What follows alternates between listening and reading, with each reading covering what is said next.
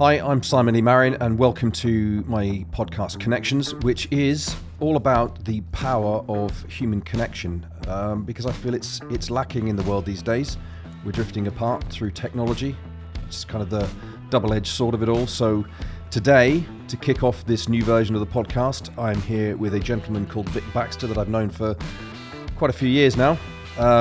Vic grew up in Kenya and came to UK in 1970 to study engineering at Loughborough. Careers with Hawker Siddeley, Vickers Oceanics, 2W Diving and Shell followed in UK, USA, Holland and Norway, embracing subsea engineering, operations, employee engagement and organisational development. Becoming a freelance followed in the Caspian, the Americas, the Middle East and the Four Corners of Africa, initially enabling UK PLCs overseas, laterally supporting localisation in those regions. So he's been around the block, been around the bazaars and done a hell of a lot in his life. A strong network has always been important to Vic, which is something we shall discuss with him today. Vic has two youngsters, Ali and Laura, by his late wife Linda, and is presently based here in Aberdeen. So, Vic, welcome. Thank you, Simon. Good to be here. It's we've had a lot of conversations over the years, and I can't think of one that I haven't enjoyed yet. So no pressure. Oh, brilliant. Same here. So, we had a chat last week, and we ideas for this, because I've actually really admired your ability to connect with people. You seem to have, whether it was a natural talent that you enhanced and developed over the years, or whether it's something you worked deliberately out, I don't know. Perhaps you can allude on that, but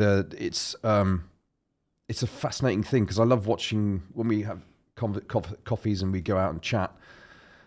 You connect with people everywhere, and you are kind of a prolific serial networker, and it's actually quite fascinating joy to watch. So, have you always been like that, or was that something that kind of grew over time? I really appreciate the question and the way you've pitched it. I've asked myself this question periodically. My mother was a factory girl at 14 in Lancashire, and then went off and joined the army for World War II. And my father was a headmaster's son, brought up in Norwich, and they wouldn't have met but for the war. And therefore, when they got together in Mombasa while waiting for a troopship home from Egypt and India, respectively, I think the chromosomes came together from two different people at opposite ends of the spectrum. Right. And therefore, I've been accused at times, when I worked at ASCO as one of their advisors, I was challenged by the MD that I could train his lorry drivers in the morning and then shout at the chairman of the board in the afternoon. And I think my parents have given me that spectrum of mutual regard right across. Everybody and everything you meet has actually come from a diverse marriage. Okay, that's there's quite a different contrast, isn't there?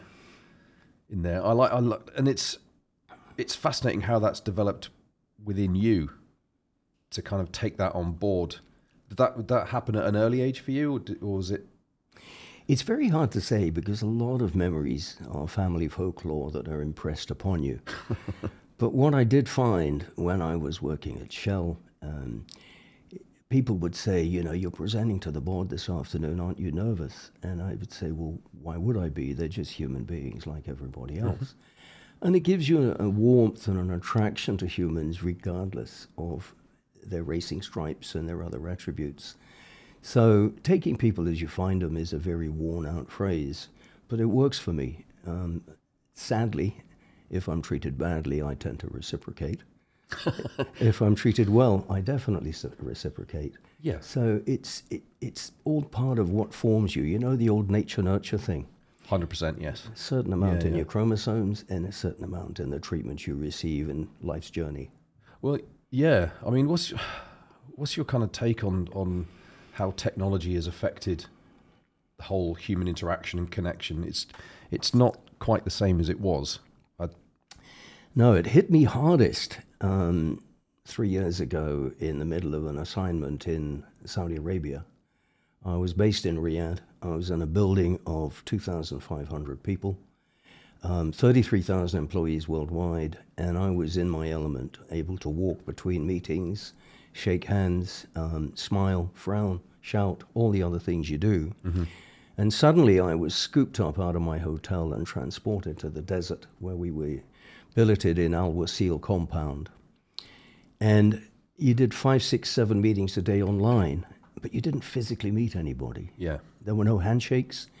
You were looking at a bunch of faces on screen, some of them fidgeting, some of them not, and it lost something. It lost 80% of what I was getting in other meetings. Yeah. So for me, that was a real, if you like, thump in the guts that humanity was now becoming isolated. When I came back to UK, I actually have, as about 50% of my time, joined a digital company, and that feeling continued. And as lovely as the people were, it's called passionforsocial.co.uk. It's primarily disabled employees who are working online to good effect. Yeah. But because I couldn't sit and have a coffee with them, but because I couldn't actually biff them in the shoulder or have a high five, we tried doing that on screen, but it didn't feel the same. Yeah, it's a bit awkward. Yes, so I complete my year on the 14th of July, and I'm going to remain an ambassador for that company, but I've resigned as a director because I'm not meeting anybody, and digitally it's just not the same. Yeah. Yeah, there is, as much as you connect, there's still a significant disconnect, isn't there? There is. And that, in some ways that's counterbalanced by reach. Yes. Many of my Saudi buddies, my Venezuelan buddies, many of my colleagues from Kazakhstan, Azerbaijan, we're in touch several times a month. That wouldn't be physically possible if we had to meet up. So it's, as you said earlier, it's a double-edged sword. On the one hand, it expands your reach. On the other hand, it takes away the intimacy. Yeah. So I want to kind of dig into the crappier side of life briefly, just to bring some perspective, I think, for people that are going to watch and listen to this. Because I think you have an enormous amount of value to share with people in this particular topic. You know, you've been around the block, you've seen a lot, you've done a lot, you've experienced a lot. In terms of the negative connections that have happened in your life with people, even with events and places and situations, how has that kind of affected your view on people and different cultures, for example? Because cultural differences can create a disconnect as much as they can provide a deeper connection in some ways for some people. So what's that kind of that negative element to it? Have you experienced that? I've got to say it's been the minority of my time and my interactions and my experience. But one of the biggest lessons is to walk away from it. Yeah. One of the biggest lessons is not to try and get even. Yeah. If you can absorb it, if you can enable that person to turn the corner, to think again, to come back to you another time, leave the door open. But at the same time, if you like, there comes a time to drop the portcullis, to actually say that connection is not going to be useful to either of us. Yeah. So it's been slimline. It's not been a big issue. And I would say probably half the time I've managed to turn it around. Yeah. And I can give you examples, but it would probably go on beyond what we want this interview to hold.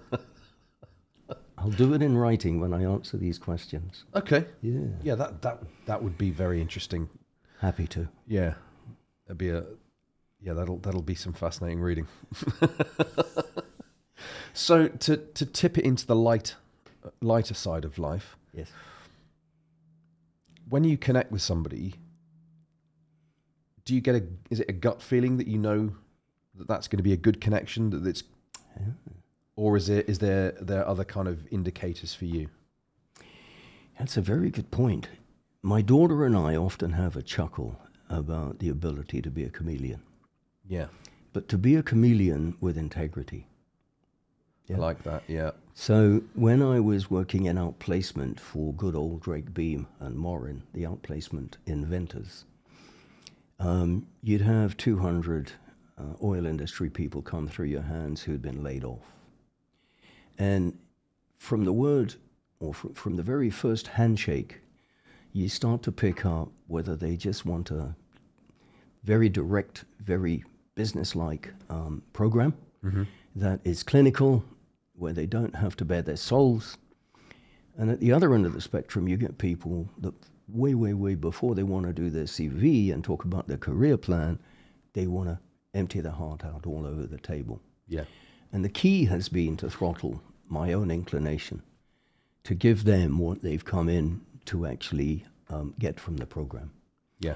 I've sometimes set the odd ambush or trap for them later on, where I've said, all right, you're off to be a finance director. All right, you're off to be a school bus driver, whatever they've chosen to do. One guy chose to grow chrysanthemums, and he's now a world authority in chrysanthemums. Wow. I said, what about you? Tell me more.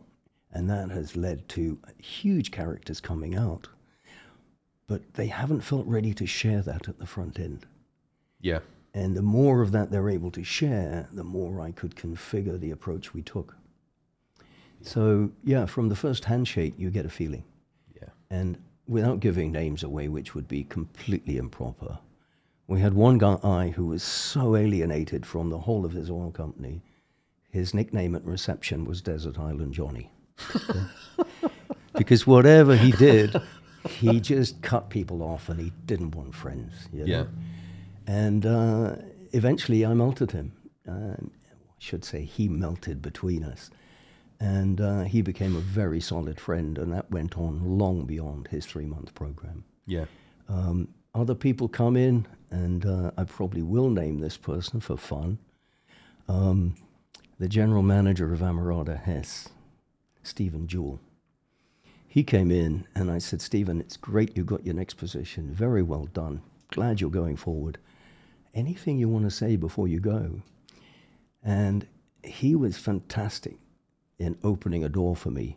He said, yeah, I've got one thing to tell you. And I thought, this is going to be good. He said, why don't you try having 50 good friends instead of 5,000 acquaintances? Yeah. And I turned the corner that day. I stopped saying, hey, how are you, to people I'd hardly ever met. Hey, we got to get a coffee sometime. I said, really good to meet you. What's your diary like next week so we can get a solid coffee together?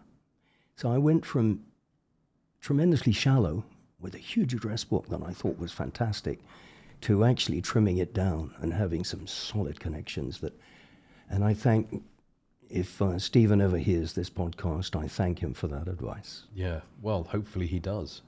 Great. I'll send it to him. Do it. Yeah. Great. Absolutely. Well, it's a surefire way of him getting it. Yeah. Brilliant. On that point of adjusting your perception on the back of Stephen's feedback there, how has that changed how you, aside from what you've just described, how has that changed the kind of depth of connection you have with people since that kind of adjustment and that learning that you had? Yeah, that's a very good point. I haven't really ever thought about it, but I kind of put acquaintances into one box and people that I want to hold close into another one. Yeah. So I'm not blocking the acquaintances, primarily lovely people, but I don't go chasing rainbows anymore. I actually see gold in people now and nourish and nurture that. Yeah. And build a stronger friendship. And I believe ours is in that box as opposed to the acquaintance box. Surprise, surprise. Well, yeah, I kind of I've had a similar feeling over the years. It's, we have I like our friendship. It's one of the things that makes me smile. Good man. Same here. I did, as you know, come up with some questions just to kind of food for thought. Sure. Which you are going to probably mull over a later date now, from what you said. I think it's a trilogy that we'll co-publish. Well, there's a thought. The good, the bad, and the ugly. Yes. But we'll give it a different label. Yeah. There's a softer note to that one. Somebody's bound to get bent out of shape, so yeah. I've got a good lawyer. Good. Yes, we might need one. Okay, so what's your thoughts on the importance of emotional connections in building successful businesses? Wow, that's a gold mine. I've always found that when you actually get hired to go and advise a business, in my case, that you spot people that relate emotionally to their staff, and people who are afraid of that. And if this doesn't get deleted from the podcast, we generally say there's the breastfed and the non-breastfed, so to speak. Okay, yeah. But it's meant in metaphor, obviously. Yeah. You know? And I learnt quite early on in my Shell career that I could have all the technical expertise possible. I could have all the budget possible. I was running a £108,000 a day semi-submersible diving barge. I was spending $42 million a year on diving. But without the emotional connection to my team on the barge, and particularly the Shell reps that phoned in every morning at 7 a.m. and then wrote me a midnight telex as to how their day had gone, that's how long ago it was. Telexes were still in operation. That was the breakthrough. Mm-hmm. And I took one barge from 69% efficient to 84% efficient in one summer because of the emotional connection with the team. Yeah. So you can shout as much as you want. You can throw technology and budget. Without the emotional connection, I think that's far less effective. Yeah. Yeah, there's a lot of stuff has been coming out. I've been reading from Harvard Business Review on compassionate leader and how that is the kind of the leadership development is progressing, is leading more into the compassionate side of being a leader rather than being more carrot and less stick. That kind of fits with your experience and your take on it. I like it. One of the most powerful phrases I heard at ABB Vetco Gray in Bridge of Dawn was when one of the managers used to come into a meeting, and when things got stony and bumpy, he'd say, "Come on, guys, help me."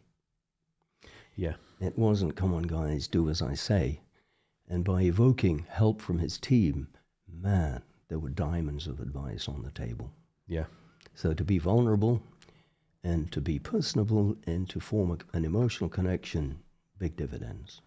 Yeah, 100%. I remember my favorite boss that I've ever worked for came up with this idea for what he called Fuck Up Friday, where throughout the week he would make a note of any cock-ups you'd made, and he would lead. He would say, "All right, this is my fuck up for the week. Who can top that?" Wow. And there was a prize at the end of the month for the number one fuck up of the month. Wow. Which I love because he's being vulnerable and exposing his weaknesses. Obviously, building the team trust and respect through integrity, and it was good fun. It was good fun. Very brave. Promoting failure, push, test, learn. I want you to fail because then we can learn more. Interesting. Yeah. That was a fun experience. I can imagine. That was good. Yeah. Radical. Yeah. And I've taken it on into projects that I've worked on and brought that in. People are very reluctant at the outset, but if you step up and go, right, this is mine. Yeah. Yes. And just encourage that ownership of weaknesses and cock-ups and some crappy decisions every now and again, because it happens. Yes. Brilliant. With the best of intentions. Yes, absolutely. Have you, in terms of kind of bringing teams together, what's been kind of a defining moment for you in terms of a disparate team of people that you've got together and really brought on and bring in from poor performing to high performing? Wow, that's an interesting one. I'm going to relate back to a time when we went to Bigfoot out at Strathdon. Okay. And we took a team of over a dozen managers. And the architect of the day was a lovely, lovely HR director by the name of George Donnelly. And we had to do crazy stuff like follow a mile of rope through a forest that went through a swamp and over a 5-bar gate. And we had to do that at midnight. Okay. And cross a busy road at the same time, blindfolded with one person that could see all the usual stuff that management development has thrown at people in settings like that. And we ended up, we had a rubber chicken suspended between 4 44-gallon drums. And it was allegedly an atomic bomb that if it fell, it was going to wipe everybody and the rest of the world out. And at that point, I didn't have very good circulation in my right leg. So I just, hold it there, guys. I got to go and spend a penny, then I'll come back. And I pitched that at George. And George said, no, you have to get the permission of the whole team. I thought, God, I'm busting to spend a penny. What is this? Is this some kind of 20-question session, you know? And I asked each team member in turn if I could go and spend a penny. And warm my right leg up in my Mini at the time because I needed to put it under some heat. I'd lost all sensation in my right leg. And each one of them was allowed to ask for something in return for permission. Okay. And the first guy said to me, yes, if you stop beating me up at management meetings with MBA vocabulary. And I was completely unaware that when I talked about lateral integration, vertical integration, and other elements of building the business, this guy was sitting in the corner saying he's speaking another language. And it was, I'm not easily given to the word. It was humbling, but it was very humbling to actually say, I'm really sorry, I didn't even know I was doing it, so to speak. So once I got round the rest of the team and they'd all asked me for something different, I went off to spend a penny and warm my leg up. And that was a seminal moment for me. Yeah. That people had been open enough, brave enough to say to this tyrant who'd been pushing them through management standards for 18 months, actually, I don't like this aspect of your operation. And it was incredibly useful. Yeah, that's there's some power in that. Yeah. And trust and respect. Mutual trust and respect. And, you know, our meetings after that as a team was so much better. Yeah. And I got to a section in each meeting say, there's a bloodletting element to this meeting. Has anyone got anything to say about me or anybody else on the team? And you say it protected in confidence. Yeah. And those sessions became slimmer and slimmer, but they got a lot of crap out of the system. Yes. Yeah. Yeah. It just clears the air, doesn't it? Yeah. Yeah, that's that. If only that would happen more often. Well, it's true. I've managed to, like you, I've replicated it in future projects. Yeah. And on occasions it works, on occasions the culture actually limits it. Yes. Yeah, that's a conversation much higher up, isn't it? Yeah. Yeah.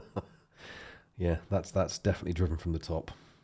Well, it's kind of, I think, top and kind of grassroots upward as well. Yes. Meet somewhere in the middle. Tricky thing to do, but it's doable. Yeah. And again, it's about creating culture through the right connections and treating people, as you say, with trust and respect, working through integrity. Yes. And open to conversations and criticism. Yeah. I mean, there's an old expression, there is no failure, it's only feedback. I like that. Yeah. You know? There's a group on the LinkedIn at the moment talking about win or learn. Yeah. And there's no failure there. There's win or learn. They're both wins. Yeah. Yeah. Yeah, you would come out wiser, always. That's right. Whether you're prepared to accept that knowledge or not is another thing entirely. Bang on. Bang on. I have to confess, I haven't always been as willing as I could have been. You and me both. Yeah. So here's, in terms of, depending on how your perspective on life, do you think that, there are some people that think that connections are just a way to get ahead in life, and it's about manipulating other people to get the win rather than get a win-win. What's your take on that? My own feeling is we leak the truth. Yeah. And if you're using connections in a shallow, improper, mercenary way, it will come through your handshake. It'll come through your actions when you're leaving the room or you're out of the room. So for me, connections are important, and they need to be approached with integrity. And if you're trying to use them as a stepping stone to something improper, it will show. And if it doesn't show today, it'll show further down the line. Yeah. So, I'm doing a lot of writing at the moment, and one of my best writing tutors said to me, make sure that everything you write is true, and that you don't go off at a tangent with anything that you'd really quite like to have happened. By golly, that's helpful. Yes. And I'd say with connections, make sure that everything you want to achieve from them needs to be wholesome, mutual, and well-grounded, and not mercenary. Yeah, there's a lot of mercenary around. I still see it everywhere I go. You get a sense, you get a radar for it after a while, don't you? You sort of want to wash your hands after a handshake. Yeah, definitely. Maybe that's what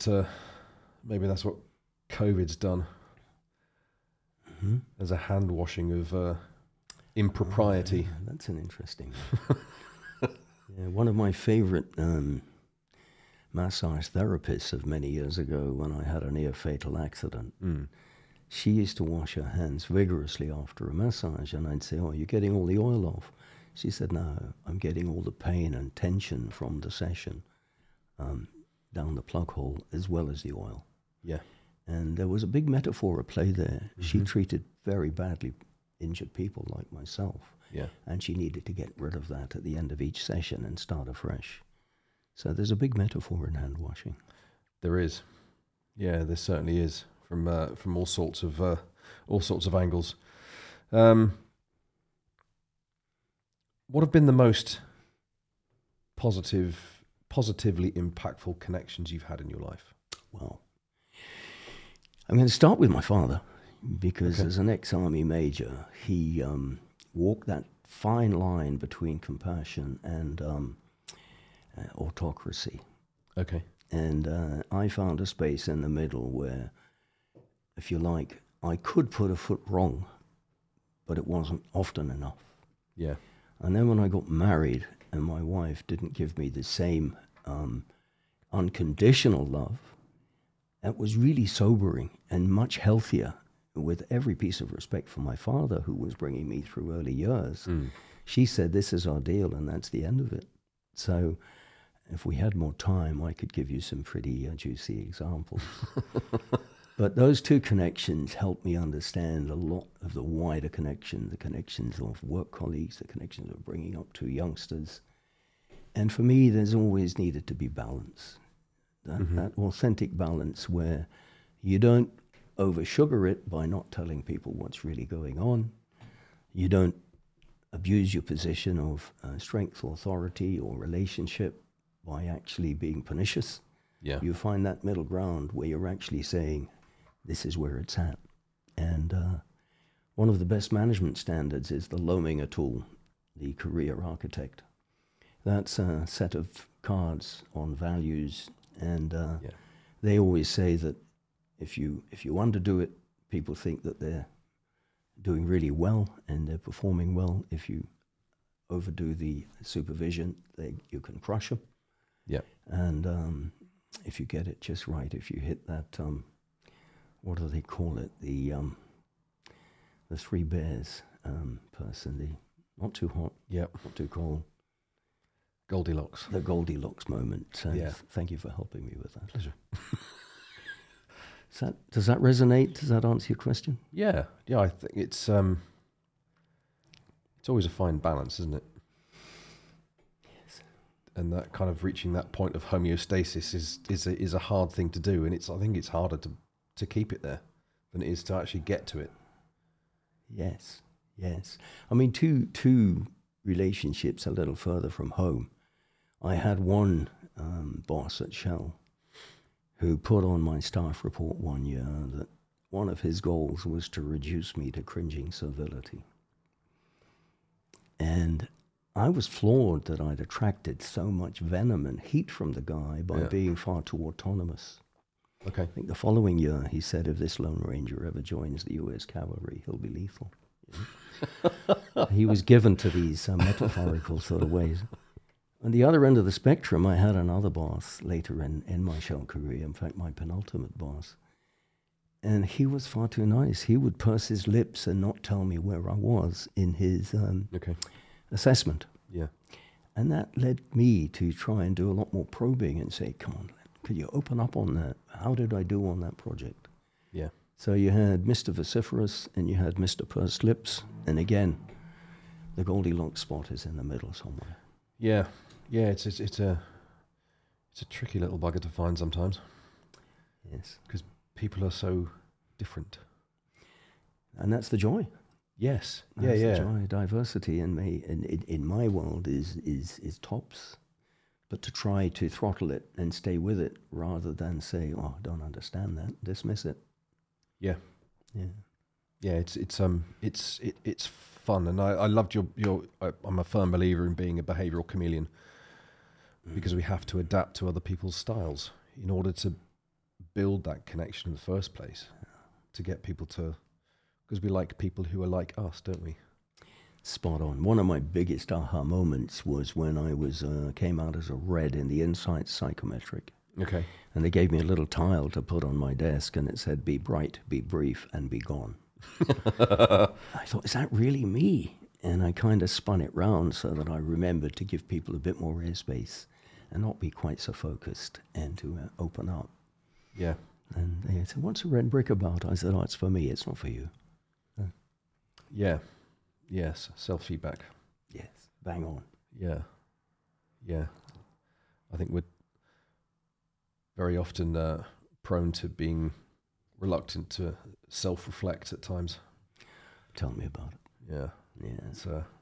It's a hard truth to bear sometimes, isn't it? To look deep inside ourselves and go, ooh, am I really? Oh, yeah. Bang on. Yeah. Well, thank you, Vic. As a parting, two things, parting gift, what would be your best advice to help people who are looking to make better connections? Wow. Well, in the world I've operated in, which has largely been oil and gas, is be vulnerable. Yeah. Allow yourself to actually say when you're hurt.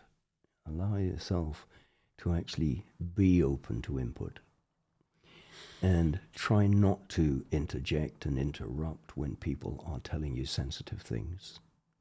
Yeah. So be soft outwardly, be soft inwardly, absorb, process, and then pick a line of action after that that's balanced.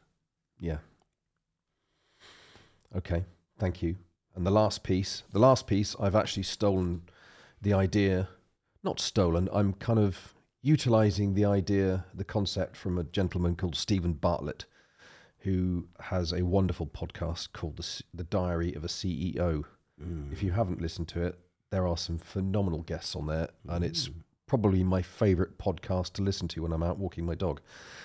What he does at the end is he asks a question, gets asked, his current guest asks a question of the next guest without knowing who they are. And I love this concept. So what question would you ask of my next guest? Wow. Tell me who you are in your quietest moments. Love it. That is, yeah, I look forward to hearing the answer to that one.